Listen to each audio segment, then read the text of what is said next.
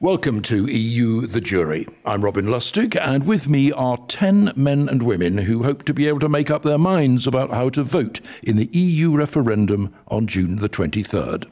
They're going to hear from experts, question them closely, and then discuss among themselves what they've learnt. And you will be able to eavesdrop on their deliberations.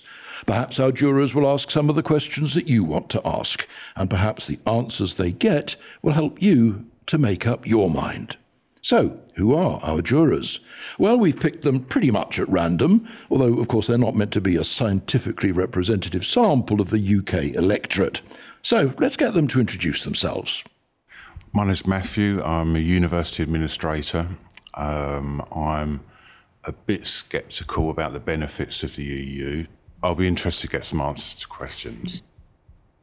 My name's Sharma. I'm originally a journalist, now with a portfolio career. What matters to me in this is actually getting the decision right for the country. Unlike most elections where I vote according to what I feel I want, I feel a greater sense of kinship and community over this vote. I haven't got a clue which way to go. Hi, my name's John. I was an executive in the international oil and gas construction business. My main concern is the economy. I'm perfectly willing to believe that in the long term it will be very good to leave, but I'm not sure we can survive the short term. I have a daughter of 20 who will suffer more than I do, whatever the result is. My name's Simon. I work for an arts organisation. I think it's a massive decision, and I think it's really important to have more information about it that is separated from some of the emotional side of it that gets discussed. Hi, I'm Amy. I've been living in this country for 25 years, but I'm originally from America. I have both passports, by the way. Yeah, it's very confusing, all this. It seems that there's been such a long time investing in the EU. I mean, all this money that's been spent trying to get it right, and then it just seems overnight we've been asked to make a decision as to, well, actually, it's not any good and we want to eliminate it, which means another investment in actually extricating ourselves. Hi, I'm Denise. I run a training company and I'm a social worker, I do fostering and adoption assessments. I flip-flop on this one. One of the first times I'm not voting party political lines, so I think I go with Sharma. This is not for me, this is for the country. Hi, my name's Chris. I'm a PhD student. My natural inclination, I guess, is to stay in, although recent comment and debate has led me to believe that perhaps I'm curious to know what it might be like to leave, more than it being a decisive decision so far. So. Hi, my name's Madeline. I'm retired. I work in the voluntary sector, and like you were saying, we spent so much money coming in, and what are we going to do now? You know, we're spending more money coming out, it seems. Hi, my name's Max. I'm a magazine editor, and I've heard quite a lot of the arguments from professional politicians and from advocacy groups, and all of the arguments so far seem quite sloganised. So I'd be interested to hear a little bit more sort of detail and theory. I am Nadia. I work in a hotel. I was in banking, but I've got 4 children, and really it's about their future, and I am undecided as well. OK, so let's crack on. This discussion is going to be about the economy. To put it at its simplest, will remaining in the EU or leaving it be better for the UK economy and for its future prospects? Our first speaker is Rory Broomfield, who's the director of the Better Off Out campaign. So, Rory Broomfield, make your case. Well, thank you very much, Robin. And ladies and gentlemen, I want you to imagine for a second that it's 1973 and that President Nixon is in the White House, Brezhnev is in the Kremlin, and Ted Heath is in number 10 Downing Street.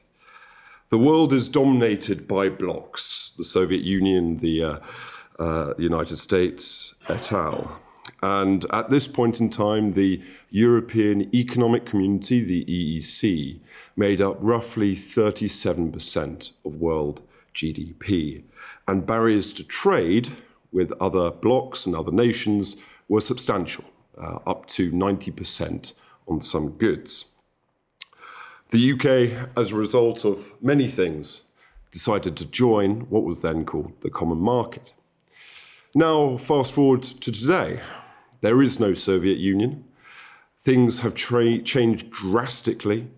There are many multinational and supranational organizations that go beyond the level of the European Union, and the most successful countries economically are those that are independent nation states able to make their own rules in an increasingly competitive global environment.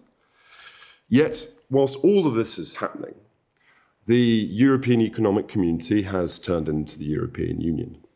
It has become more bureaucratic, more centralized, and less competitive than the rest of the world.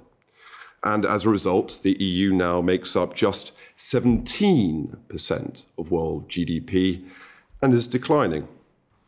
Now, what does this mean for the United Kingdom?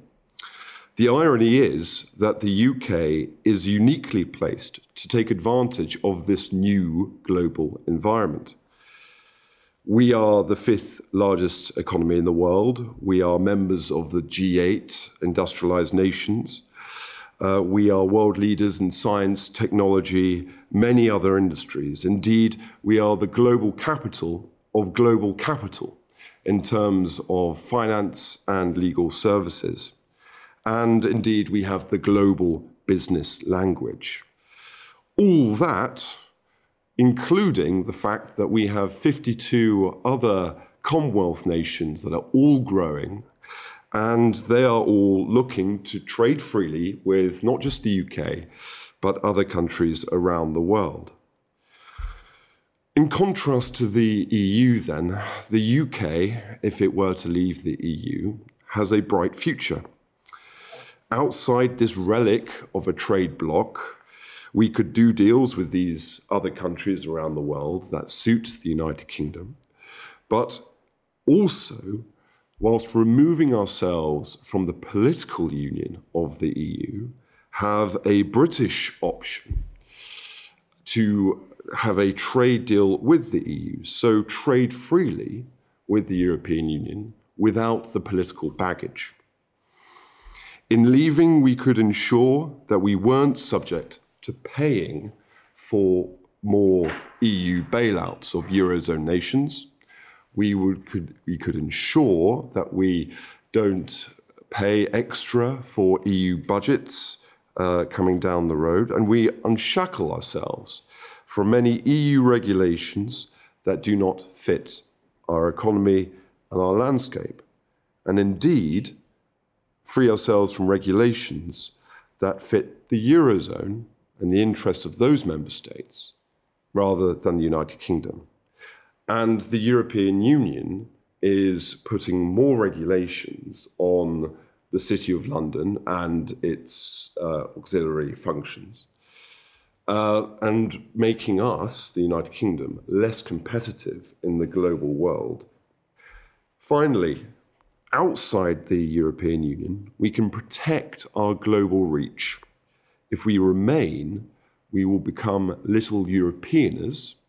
If we leave, we can be great globalists. Thank you.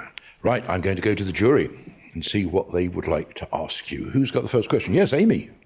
At the moment, we're the 5th largest economy in the world. I wasn't aware of that. That sounds pretty impressive. So if we come out of the EU, what's your aspiration? What number should we be? Because 5th it's a pretty good number, isn't it? Well, it is. And it's a result of the United Kingdom's quite complex economy, where we have a diverse range of different industries, whether they be in finance or indeed education or high-tech science, etc. It's not about necessarily getting up in the charts in that respect, but it's about getting what we could possibly get in terms of connections with other partners around the world, in terms of trade, and in terms of everything that would ultimately benefit the British people. Because with higher growth, with more opportunities and potentials, comes better jobs and comes better opportunities for Britons to get on in this environment. Who's next? John. Hi. You talk about us having a deal with Europe, and you talk as if we were in the driving seat on that, whereas in fact Europe is in the driving seat, and Norway is still subject to all sorts of EU regulations and still contributes. What makes you feel that we would be any different? Well, I respectfully disagree with you with regards to the driving seat ideal. The United Kingdom has a trade deficit, a structural trade deficit with the EU of over £60 billion a year. That is huge. That is historically high and means, if you're talking about jobs linked to trade, over 5 million jobs in the European Union are linked to trade with the United Kingdom. And as a result of that, if we were to leave on June the 23rd, the Germans and the French and the Spanish, other nations around the world and their heads of state will want to do a deal with the United Kingdom. And it's not something particularly special in the sense that the EU hasn't done free trade deals with other nations around the world. Indeed, there are 52 deals of one thing or the other with other nations, from Mexico to South Korea to El Salvador. So it's not as if the UK couldn't do a deal with the EU, and indeed the EU is obligated under its own treaty law to enter into negotiations with any member state that chooses to leave. And you talk about the Norway ideal. Now, David Cameron has actually ruled that out at the dispatch box last year. He said the Norway option isn't the option for Britain. I think we could do a British deal, a deal that suits the relationship that we have with the European Union. And that deal could be done throughout the process of this Article 50 negotiation. Yes, Max. You mentioned the Commonwealth in your argument, and I hear from Eurosceptic people that we should be trading more with the Commonwealth more generally. But we already export to America. We already trade with America. To give one high-profile example, and there was the quite famous recent quote from Barack Obama when he was in London, Britain will be moved to the back of the queue for trade deals. So surely we are more successful trading with the Commonwealth as part of a bigger block of countries. Because once you exhaust sort of America and Australia and the bigger Commonwealth countries, I'm curious to know as how you think outside the EU, Britain would be better trading with the Commonwealth than they are inside the EU. There are trade deals that can be made with the other Commonwealth nation states by an independent UK that I believe would be done quicker and would be done in a way of better interests for both parties. And it's because of the way trade deals are done through the EU that effectively means you have 28 member states around the table all talking about what they want and their industries and horse trading and doing all that before they even get to the discussion with the other nation. And as a result, say, for example, India, that trade deal has stalled. Now, the United States, I would have said the United Kingdom would have done a trade deal with the United States decades ago if it wasn't part of the European Union. With TTIP, currently on the back That's the new trade agreement that's being negotiated. Exactly. It's called the Transatlantic Trade and Investment Partnership. And it's meant to be a trade deal between the United States and the European Union. And it's fallen quite dramatically because of the numerous pitfalls with it. Two key pitfalls, albeit there are others, is the inclusion of things, possible inclusion of industries that the UK would look to exclude, and the exclusion of industries that the UK would be crazy not to include. And the famous possible inclusion, is the NHS for TTIP. The second thing, talking about exclusions, is what's generally termed culture. The European Union because of France's worries over its language and its culture, it has effectively scrapped that and excluded that from the deal with the United States. Now, thinking about this, almost the biggest thing that we have with the US is the common language in one way or another. And you have huge trade links with capital and investments and financial services. But you also have trade links with books, with films, with music and everything else. And for this to be excluded from the deal is madness from the UK's perspective. Chris, you had a question. You talk a lot about the costs and the costs of the EU, how much we pay, how much we receive, as if it's such a burden. Do you not see any benefits at all from all the money that we spend currently? Personally, I do. Freedom of movement, the ability to go abroad. There's a lot of benefits to the money that we pay. We gain a lot from it already. And also, do you not believe that the current overemphasis on the legal and financial sector in the UK is an argument for us to engage with the EU in order to balance our industrial policy a little bit more? The costs of being in the EU far outweigh the benefits. Your question was whether or not there are any benefits to the UK in being in the EU. Well, I'm sure some people may think of them, but actually, in terms of work and in terms of travel and all that, you can do that anywhere in the world anyway. In terms of the over-reliance on financial services, or so I thought from your suggestion, the financial services sector is the largest sector in the United Kingdom, but it doesn't necessarily crowd out other sectors. In fact, you could argue it helps to facilitate them. The point about manufacturing and what have you, and indeed other industries, I would say has been hurt by the European Union. Steel industry or the energy industry, and I could give you examples of how the European Union has held the UK back in the global system of finance, or in the global system in general, the global economy. Sharma. Slightly hypothetical, but all of this is hypothetical. What would be the effect of us leaving on the EU? What changes do you imagine would happen as a result of that? The European Union has produced something called the Five Presidents Report. Now, this sees by 2025 complete fiscal, financial, and political union within the Eurozone. As a result, I think in general, whether we leave or we stay, the European Union is going to become a lot more inward-looking.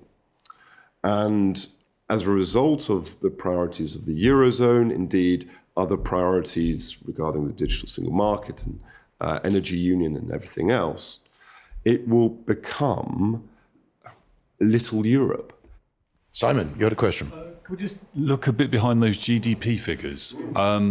Isn't it true, actually, rather than the fact that the EU is somehow underperforming and really suffering, that actually the rest of the world, other countries, India, Brazil, are actually producing far more? So that's why we make up a smaller percentage of the overall whole now, not because we're somehow inefficient and a bit rubbish. It's actually that, quite rightly, the rest of the world has become richer, and that's generally a wonderful thing, right? I agree it's a wonderful thing that economies grow and people have opportunities that they wouldn't otherwise have. The point about the decline is that it shows how uncompetitive the EU has become. So ultimately, year on, year out, whether you look at the new treaties or what have you, to solve particular problems with the European Union, the prescription is more EU. As a result, the EU isn't growing in comparison to the rest of the world. So the other nations have been able to grow and make up more of the world GDP, whilst the European Union has stifled through its centralisation and over-bureaucracy, and that has meant that it hasn't kept up in this global race. We'll leave it there. Rory Broomfield, thank you very much. So thank you for all those questions. We will move on now to our second speaker, who is Rebecca Driver, who is an economist and who used to work at the Bank of England and at the Association of British Insurers. She now runs a research consultancy called Analytically Driven. Rebecca Driver. Okay, good afternoon. I got into the EU question because I was asked a couple of years ago by a client to take a look at the academic and policy literature about what economists think is important for things like growth, investment, trade, and to make an assessment of how the EU works and whether being in the EU is likely to be better or worse than the possible alternatives. Somewhat to my surprise, it turns out that when you ask the question that way, in other words, you start with what's important for growth and trade, and then start thinking about what framework would you put in place, the answer comes back pretty much across the board that actually EU membership is very good for the UK economy. So, why is that? Well, for me, one of the key reasons revolves around trade and the importance of trade for the economy. In particular, what you find is that if you look at any economy around the world and you look at who are the most innovative, who are the most productive firms out there, what you find is, by and large, those firms are exporters. And the EU market is designed precisely to benefit those types of firms.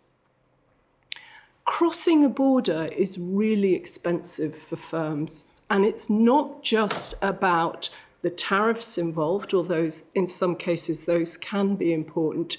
It's mostly about things like regulatory barriers, as well as factors like the need to change your currency, and agree which currency you're going to be paid in, which obviously is not going to go away regardless of whether or not we stay in the EU.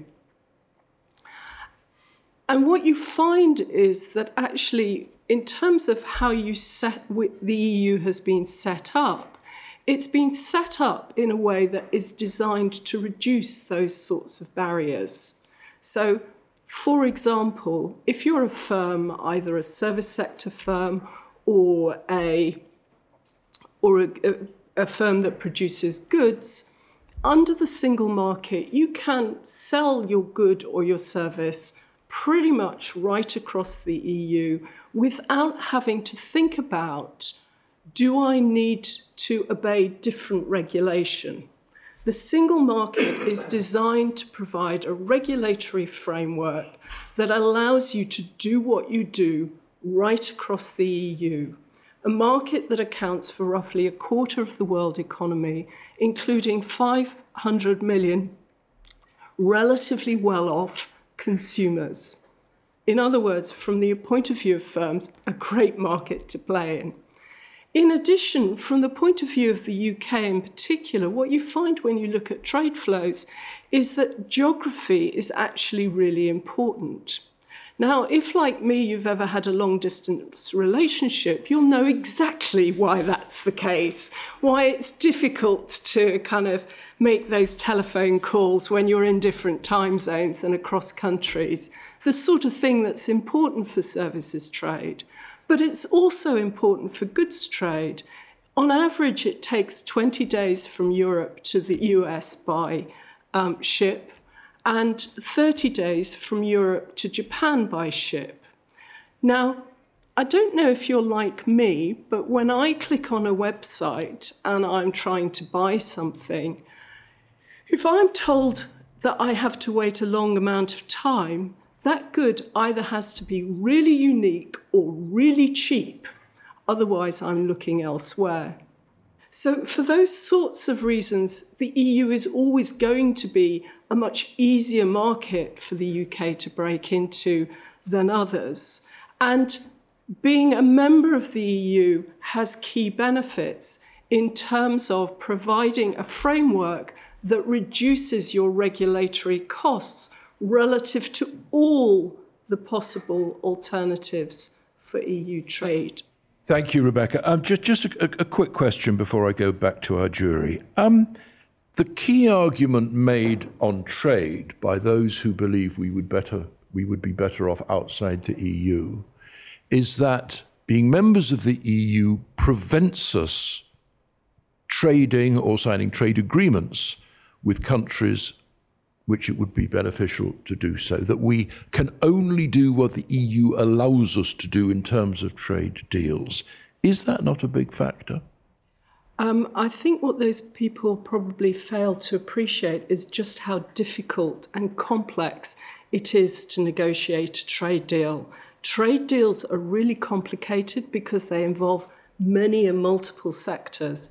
Actually, from the point of view of any country that's looking to prioritise which countries it negotiates with, negotiating with a bloc that gives it access to 25% of the world economy is going to be much more valuable than negotiating with the UK, even if the UK is the 5th biggest economy in the world. In terms of the EU only allows us to do the sort of things that they want to do, not the sort of things that we want to do. Actually, what you find when you look at EU trade deals is that they do try and prioritise things like access to financial services, which tends to be one of the really big and most difficult things to get on to any trade deal. That's certainly been, as I understand it, the experience within TTIP. They've recognised that actually financial services is important for the UK economy. So if we're negotiating with the US, it has to be on the agenda. For me, one of the biggest risks associated with Brexit is the fact that in the rush to be able to demonstrate that, yay, we did the right thing, what will happen is the sort of trade deals that get signed will not be the sort of trade deals that particularly benefit the UK economy, because the priority will be signing deals, not signing the right deals. Now, to give you an idea of the sort of deals, of the sort of details that matter in a trade deal, take the case of the trade deal that's been done between the US and South Korea and Europe and South Korea covering legal services. What you find is that when you look at compare the US deal versus the EU deal includes the ability of EU firms to participate in the market for labour law and intellectual property law, and the US deal doesn't. So actually, kind of those sorts of details matter. You need to have it written in. One of the reasons I like the EU is because actually it's flexible. You don't have to write in that you can participate in these markets. A new market comes up, you can automatically sell right across the EU under the single market. That is not true under a trade deal. Okay, thank you for that. Over to the jury. My concern, you talk about trade deals, practically everything, you touch is made in China. So what about the EU's trade deal with China, or do they just circumnavigate that? Okay. Because it's a very big economy, it's a growing economy. We want to export to them, but I don't know whether they're that interested. All they want to do is flood the world with everything, including steel. In terms of China and its place within the world economy, I think its reputation, it is a big economy, it is an important economy, but its reputation is probably exaggerated. And the reason I say this is thinking about the example of an iPhone. So there's a lot of fuss occasionally in the US that why are we importing our iPhones from China? And you actually look at the bits that go into the production of an iPhone, and you find that it spans 3 continents, 5 countries, at least 9 different corporate entities, and the part of the production that takes place in China is the final assembly, and actually in terms of value added, it's tiny. So it's a really tiny proportion of the total. But because it's the final part in the process, the way that trade is measured says that, oh, well, they ship these iPhones, so the entire value of the iPhone is attributed to Chinese trade. For those countries that have negotiated trade deals with China, I've heard firms talk quite sceptically about the quality of the deals that they've been able to negotiate. They're often, we will open our markets now, and at some point in the future, China will consider opening their markets to us. So there's often a lot of upfront kind of costs that you have to bear in order to get a deal that might benefit you down the future. And obviously, if China wants to negotiate, negotiating with the EU gives it more. Simon, you had a question? Yeah, do you think Barack Obama was scaremongering when he said that the UK would be to the back of the queue? I mean, wouldn't the US sign a trade deal with us regardless of whether we were part of the EU or not? I don't think the US would refuse to sign a trade deal with us. I do think he's right to say we would go to the back of the queue because they're much further down the line with TTIP than they are with than they would be with us. One of the key things that is part of any trade deal is the regulations under which you're playing. Kind of reducing regulatory barriers is actually quite an important part of trade deals. And if you think about it, if the reason we're leaving the EU is in order to tear up the rule book and start again, they don't know which regulations we're going to be playing by. They're going to want to wait until see how the dust settles before they start any negotiations with us. And things like financial services, for example, as I've said, can be really hard to get on the table. Switzerland, which has a big financial services sector, and hundreds of different trade deals with the EU because they have to do them on a sector-specific basis, only has one trade deal covering financial services, which is for non-life insurance, so general insurance. That's the only deal it's been able to get on the table. These things are complex. They're complex for good reasons. I've got a broader question on budgets. We know that the UK pays more into the EU than it gets out of the EU. It must be true, mustn't it, as the pro-Brexit people say, that if we left the EU, we would then have money in our pockets which we could spend, the UK government could spend, in ways which it regarded as most beneficial to the UK. Well, I think there are two things on that. Firstly, there's an issue of scale. The amounts of money involved, equivalent to, from memory, about 0.5% of GDP. So the net amount of money is very small relative to the size of the state in this country, which is, like in most countries, is quite big. So it's less than 2% of tax revenues, for example, in terms of scale. I suppose the other thing is that the problem, as indeed we're already seeing in the UK economy, is that leaving the EU would be a massive economic shock.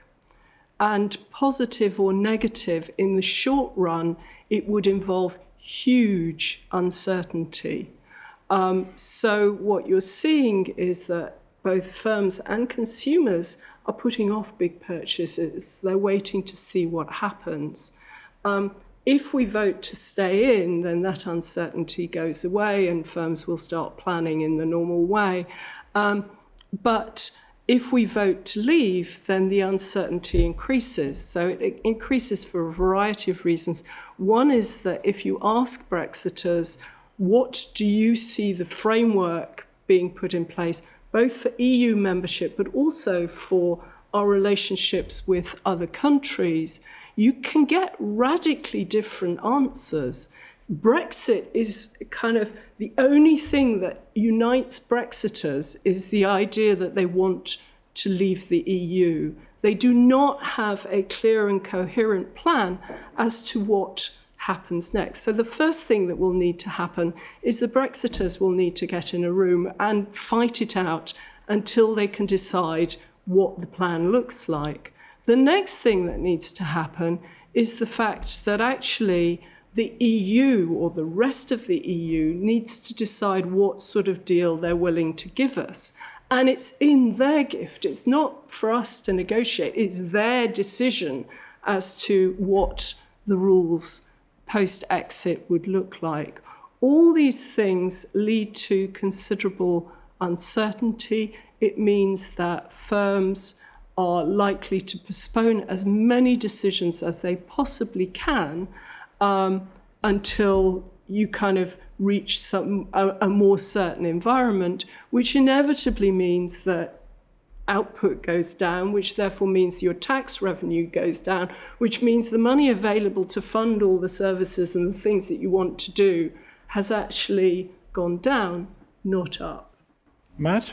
Yeah, I've got a question about closer and closer union and how that relates to the economy and where you see the EU economy in 5, 10, 15, 30 years' time. What decisions are going to be able to national governments going to be able to make? I mean, i.e., how are they going to be able to differentiate themselves from other national governments within the union, perhaps varying their rates of income tax or VAT, etc., or are all of those things going to be harmonised?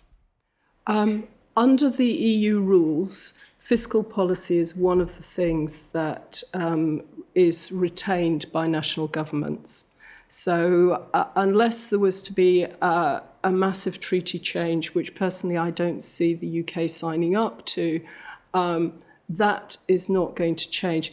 It might change within the Eurozone, and I think the Eurozone is a special case, but I don't think just because it changes within the Eurozone, it's necessarily going to sort of change right across the union. So our ability to improve our competitiveness through tax rates, to tax income the way that we do, to kind of tax VAT, I don't see that changing. Last question from Nadia. It's slightly different, but I want to go back to what you were saying about trading outside of the EEC, trading with the other side of the world.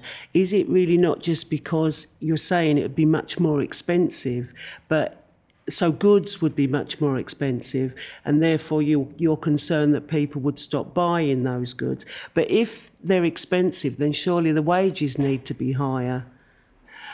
In terms of kind of wages and the impact of wages, I think that's a really complex one. There is an element in which you need to be careful what you wish for. Now, even without a trade deal with China, I don't know if any of you drove around the Kent countryside sort of late autumn last year and noticed that around all the apple trees, there were loads of apples on the ground.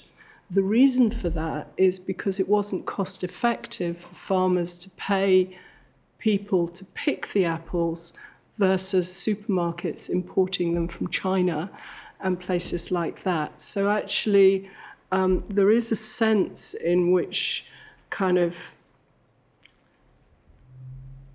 having trade relationships with countries like China does bring benefits, but it also brings risks in terms of the way in which your economy has to adjust, the fact that you are competing against countries that are very low wage countries, and that can tend to push down your wages or push you out of particular markets.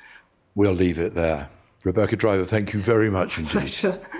So, members of the jury, it is now time for you to discuss among yourselves what you heard both there from Rebecca Driver and from Rory Broomfield. Let's see if they've helped in any way at all to clarify any of the issues for you. Who wants to kick off? Who had a sort of light bulb moment?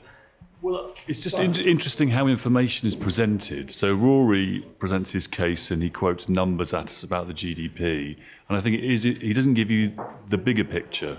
And the bigger picture, which I tried to mention, was that perhaps the global economy has changed, and if the figures he's quoting doesn't reflect that somehow we're suffering because we're in the EU, or the EU is this terribly inefficient trading bloc.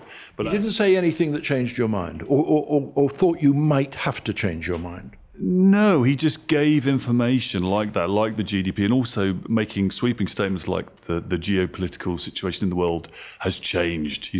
Well, Russia is there. It might not be called the Soviet Union anymore. China's still there. The USA's still there. I just feel like when people, some of the statements he made, I just felt like you need to interrogate them because behind them there was some real detail that he's not giving. Amy, what do you think? One of the things the EU seems to be doing is protect us from political backwards and forwards, I think.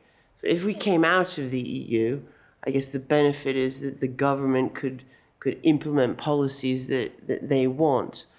But the good side is that the government cannot, I don't know if that's a good thing or a bad thing, it depends. But it does seem that if you're out of the EU, that you could be swinging from one 5-year session to another as policies dramatically change. That was a big moment for me to understand that what all this could potentially mean. I somewhat agree with Simon actually about how the information was presented. I thought Rory had a very compelling narrative about unshackling ourselves from a relic of a trade bloc, and he talked in very compelling terms about being able to negotiate trade deals that just suit us. But I actually thought that Rebecca's point, for example, about iPhones, she was saying about how although things are manufactured in China, they come from a number of different countries. I thought she gave some quite good actual specific examples of how trading and the global economy is more complex, I think, than so far we've heard from the outside. I think. Was there a moment when you thought I might have to think again about this? What Rory was saying about the UK being hamstrung by, for example, French worries about cultural imports and exports and what's on the table and not on the table. I see the argument that Britain would be much stronger from a position of being able to dictate those terms, but I think that's counterbalanced by being at the back of the queue, so to speak, if we're not with the EU anyway. So I think it sort of swings and roundabouts. One of my shifts is something that you brought up right at the beginning, which I suppose where I am now, I've realised that I'm probably taking in my decision too short a term view. And you said that much earlier. And in my thinking, should we come in or go or leave, stay in or leave, I'm beginning with the speakers to think that my decision now needs to be based on a much longer term perspective. So I've shifted in that sense. I thought it was very interesting when she discussed all the minutiae of these trade deals, which made you realise what an incredible task it will be to negotiate these deals.